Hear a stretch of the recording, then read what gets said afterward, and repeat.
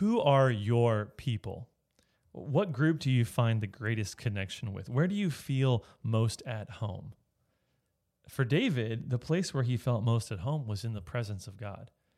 It's with the people of God. This is the place where he wants to be more than anywhere else. This is an amazing psalm, and it's in this section of Psalms, Psalm 23 to 30, where God's house is in view for every single one. And specifically, there's a subset within that of Psalms 26 to 28. We see in Psalm 26 the approach to the house of God. So he's going up to the house of God. In Psalm 27, we see him finding refuge from his enemies in God's house. And then in Psalm 28, he prays in the house of God and receives an answer to his prayer. So Psalm 26 is this approach to the house of God. It seems related in a real way to Psalm 15 and Psalm 24, which both are about that. How do we approach God? How can we come before God? Something, this is sort of what's called an entrance liturgy. So as pilgrims would come to the temple of God, they would go through this certain liturgy, these things that they would say. They would speak something and they would have a response from the priest or from the Levite. We're not sure about that. But it's interesting because there's this use of this phrase, great assembly, at the very end of the passage, which is only used again in Psalm 68, verse 26. And it refers to this festival procession. So it seems to be they're coming to the house of God, looking for refuge, looking for sanctuary in God's house. So the outline here is pretty straightforward. We're going to see the testing of God, the presence of God, and the security of God. So first, verses 1 to 3, the testing of God.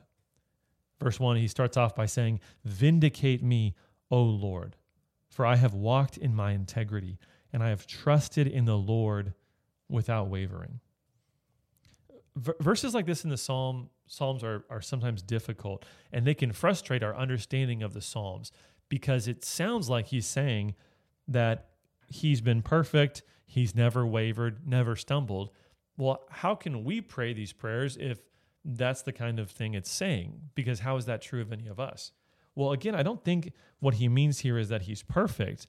We've seen this a few times, but integrity here doesn't mean faultless. It means wholehearted. It means sincere. It means that he has a desire with his whole heart to walk in the ways of God. He's aware of his sin and his dependence on God, right? With that word integrity, we use the word sometimes integrity in our language to refer to the grains on wood. Wood has integrity when the grains all go in the same direction. They're all consistent, and therefore it's stronger. And for us, we see with David, he has his whole heart devoted to God. And he's saying, I'm sincerely dependent on you. So he knows he's sinful, but he's looking to God in dependence. He spoke in a similar way at the end of Psalm 25 in verse 21. Right, he said, may integrity and uprightness preserve me. So he's asking that God would make him wholehearted in his devotion to God. You know, God actually would affirm the same reality about David using the same words in 1 Kings 9:4 when he's speaking to Solomon. He says, as for you, if you will walk before me as David your father walked, with integrity of heart and uprightness. So the same phrasing here is used about David. God's saying that's the kind of person that David was. He was wholehearted toward me. And really what David is asking in this opening verse is he's asking God to judge him. When he says, vindicate me, what he's actually saying is, judge me, God, judge me. Because even though he's not perfect, he believes that he's innocent of the specific things he's being accused of in the context of this psalm. So he's saying, judge me, God, vindicate me. I know you're going to vindicate me because I'm guiltless in regards to this accusation. In fact, the structure of this first verse is interesting because it's the structure of the entire psalm. We see first a request, vindicate me, then a reason is given because he walks in integrity, and then his refuge is stated, that he's trusted in God without wavering. This is a great way to pray, right? We come to God with our request. We point him to the reason. Maybe it's our own guilt or our own sinlessness in this certain area.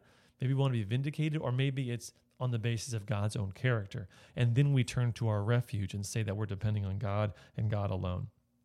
At the end of this verse, when he says, I've trusted in the Lord without wavering. That without wavering could actually be a complete sentence in and of itself. And the idea is he's saying, I'm not going to waver. There's no wobbling or waffling in his stance with God. He's standing firm, saying, I trust in God fully. Look at verse 2. Prove me, O Lord, and try me. Test my heart and my mind. He doesn't just want God to judge him and declare him innocent. He also wants God to refine him. These verbs, as we've seen before in the Psalms, these are verbs that refine, or that are associated with the refining of metal. Not only about testing the metal, but about improving the quality of the metal. That's what these verbs speak to: proving, trying, and testing. In fact, we see two of the same verbs in Psalm 17:3, where David says, you have tried my heart, you have visited me by night, you have tested me, and you will find nothing. Again, there's this idea of refining the metal. And what God is testing here is his inner person. He says, test my heart and my mind. In fact, that's literally, those words, heart and mind, are literally kidneys and heart. So it's kind of interesting in that way, kidneys, but they saw the innards, I guess you could say, right? The guts of the person as being that inner self. That's kind of the idea. So just as we speak to heart as really being the center of emotions, even though it's where the blood is pumped, they saw the heart as being where the mind was, and the feeling and emotions and the inner self as being located in the kidneys and the heart. So he's asking for God's refining power in his life, to purge him of his sin and to make him more like God. This is something that we should be asking for in our prayers continually. And the imagery here is intimidating because it implies that this whole process is painful, right? To be refined as gold is refined is a painful process. It requires heat. It requires fire. It implies pain and struggle. But the result of it is pure gold. So David's asking, even if it's painful, that God would refine him and make him more like God. Look at verse 3. For your steadfast love is before my eyes, and I walk in your faithfulness. So clearly there's some sort of difficult context that he's in. He seems to be suffering from false accusations from evil men, and yet his focus isn't on those evil men. His focus isn't on the injustice against him. He's given that to God, but now his focus is on something better. And again, this is a theme that's so clear in the Psalms, and we should be asking again and again, what is your focus on? What are you setting your sights on? Yes, you may be in a time of great suffering, of great injustice in your life. You may be bringing that suffering to God. You may be wrestling with this day and night, but you have to choose what you're going to focus on after that. What are you going to keep your sights set on? This will determine everything about how you live. And David here is looking to God. He's focusing on his word. He's remembering God's steadfast love and his faithfulness, or really his truth. He's keeping his sights on that which grounds him. There's always a reason to take your focus off of God. There's always a reason that we have something in front of us that distracts us, that tells us it's more urgent than God. But we have to remember when our problems are near, that God is nearer. When our enemies are close, God is closer. When all we can see are difficult things in this life, God is present with us. And that truth is more foundational and more important than anything else that's in front of us. And so David is committed to staying focused on God, to looking to him. He makes a commitment to walk in God's truth and in his faithfulness. This means that his pattern of life is seeking to conform itself to who God is. So that's the first section that we see. We see David in verses 1-3. We see the testing of God. And then in verses 4-8, we see the presence of God. The presence of God. He spoke positively about what he sets before him. Then he speaks negatively about those he avoids, about those that he doesn't want to be in the presence of. And both are important, right? It's important to say positively what you want to do and to also say negatively what you're going to avoid. This is the way that all true change happens, by avoiding certain things and by clinging to other things. Look at verse 4. I do not sit with men of falsehood, nor do I consort with hypocrites. I hate the assembly of evildoers. and I will not sit with the wicked. As a king, who you align yourself with is so important. It will determine the entire way that you reign as a king. We see this, I remember in the story of Rehoboam, the son of Solomon, who after he takes over for his dad, he has the option of listening to his friends, these young men who are emotion-driven and pride-driven, or to listen to the older men, the advisors of his father Solomon, who have wisdom and stability. And he chooses to follow after his friends. And it determines everything about his kingdom. The kingdom is torn in two. It's ripped away from him. Who you align yourself with as a king, who you listen to, who you keep company with, is going to define everything about your rule. But the same is true for us. Maybe on a smaller scale, we're just ordinary people. But who we listen to, who we let speak into our lives, will determine the course, not just of our lives, but of all those that we come into contact with. It'll influence them as well. Now, as you listen to this language of sitting with men of falsehood, or even the last verse, verse 3, of walking in this way, you might be thinking, if you've been with us for a while, of Psalm 1. Again, this keeps coming back, but the idea of walking with sinners, right? Standing and sitting with sinners. The same kind of idea is here. He's saying, I'm not going to sit with men of falsehood. I'm not going to sit with the wicked. I'm not going to rest myself in their company and allow myself to be influenced by them. David will not put himself in that position. In fact, he said he hates the assembly of evildoers. That word assembly is important because it's referring to the negative gathering of people for the sake of evil. At the end of this passage, it'll refer to the assembly of God's people, of the righteous, to praise God. But he's saying, he knows when evildoers get together, they get together to celebrate their evil and to plot and plan more evil. And so David doesn't want to go anywhere near that. He wants to keep his associations focused on God. And so he goes from the positive, right, in verse 3, keep walking in faithfulness, to the negative, saying, I'm going to avoid the presence of evildoers, and back to the positive, that he wants to seek the presence of God. Verses 6 and 7, he says, I wash my hands in innocence and go around your altar, O Lord, proclaiming thanksgiving aloud and telling all your wondrous deeds.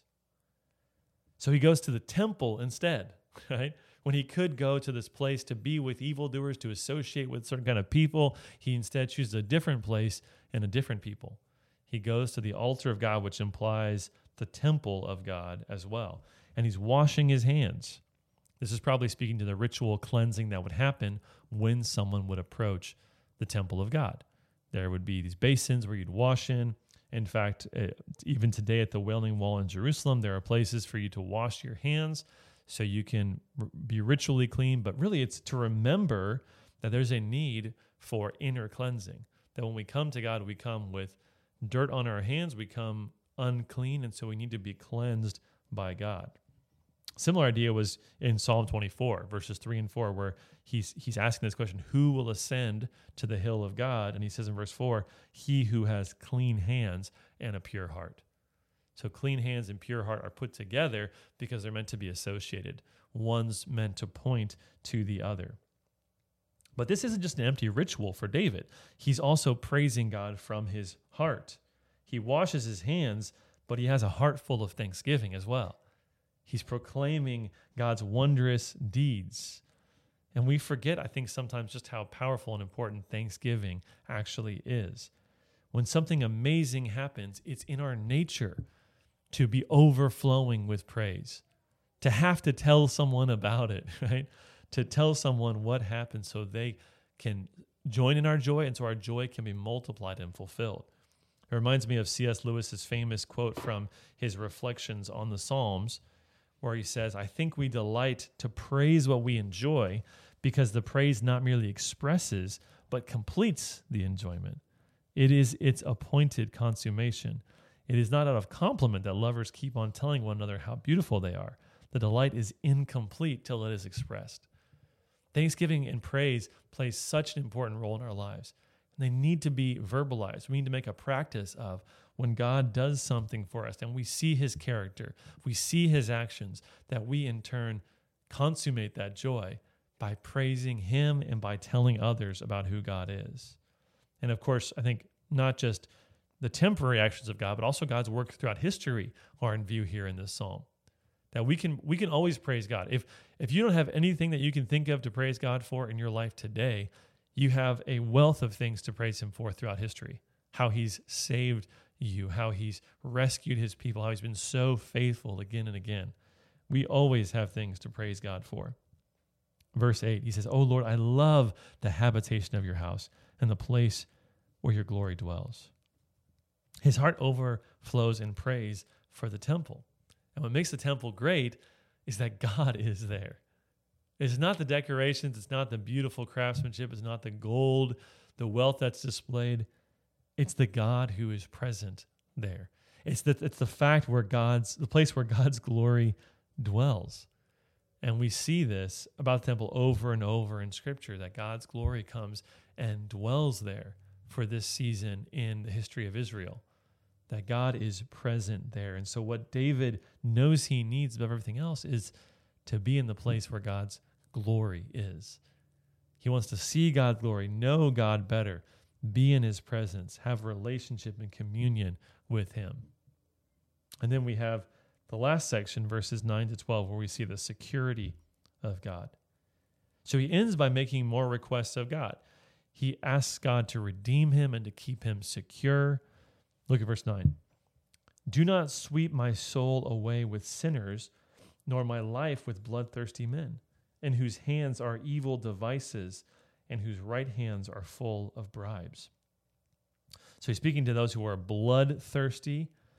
He's speaking to those who take bribes, right? So these are people that have no integrity. They're not consistent in their character because they can be paid for. They can be bought. So these are people that lack integrity. These are sinners. And he's saying they're going to be swept away. That term is for gathering things up that are going to be thrown away.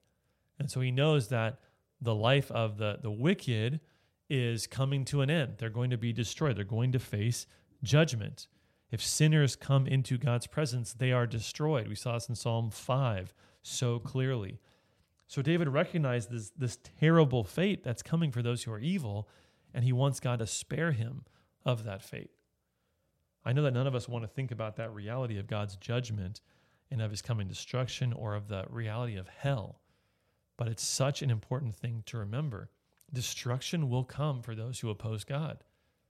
It's just a reality. It's inevitable that if you reject God, you're going to receive only bad things at the very end.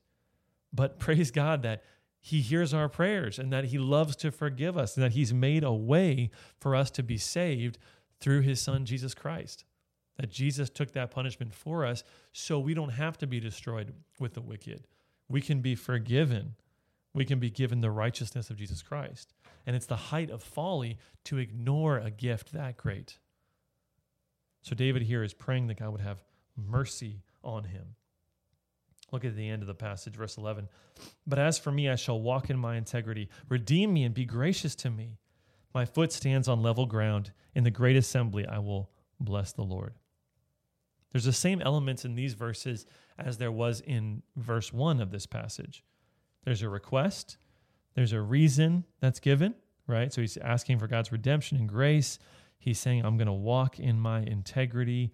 And then there's a refuge that is taken, right? He's going to be in the great assembly. He's going to have his feet on solid ground. So he's gained access to God's habitation at the end here. And he's with this great assembly, which is such an important phrase, as we saw earlier. He's avoided the assembly of the wicked, and now he's going to find his fulfillment and his joy. He's going to find his place, his people with the people of God, a place where he can be secure and not slip and not come to destruction. You know, all this passage points us to Jesus. If we're thinking of false accusations that David faced, never was anyone more falsely accused and slandered than Jesus himself. Never could anyone say that they had walked in wholeheartedness and integrity like Jesus had walked. And we, as followers of God, we love the place where God's glory dwells, but we know that that place is no longer a building. There's no building that confines that place of glory. The glory of God was displayed in Jesus Christ himself, as we see in John chapter 1, right? That we have seen his glory, glory as of the only begotten from the Father, full of grace and truth. Jesus is the place where God's glory dwells. And so we look to him, we seek to know him, and we rejoice that he's washed us of our sins. He's forgiven us so that we can come into the great assembly of God's people, so that we can approach God with confidence, and we can be part of the family of God. He brings us into that great assembly, both in the present time, when we get to gather with the church and rejoice that we are unified. We have something much greater to bring us together than any hobby or earthly thing, right? We have eternal joy and eternal salvation that unites us. But also, Jesus Christ is going to bring us into that eternal assembly of God's people, the church with a capital C, the people of God throughout history, that one day we will be with them together. We will find our home. We will find security and rest with the people of God.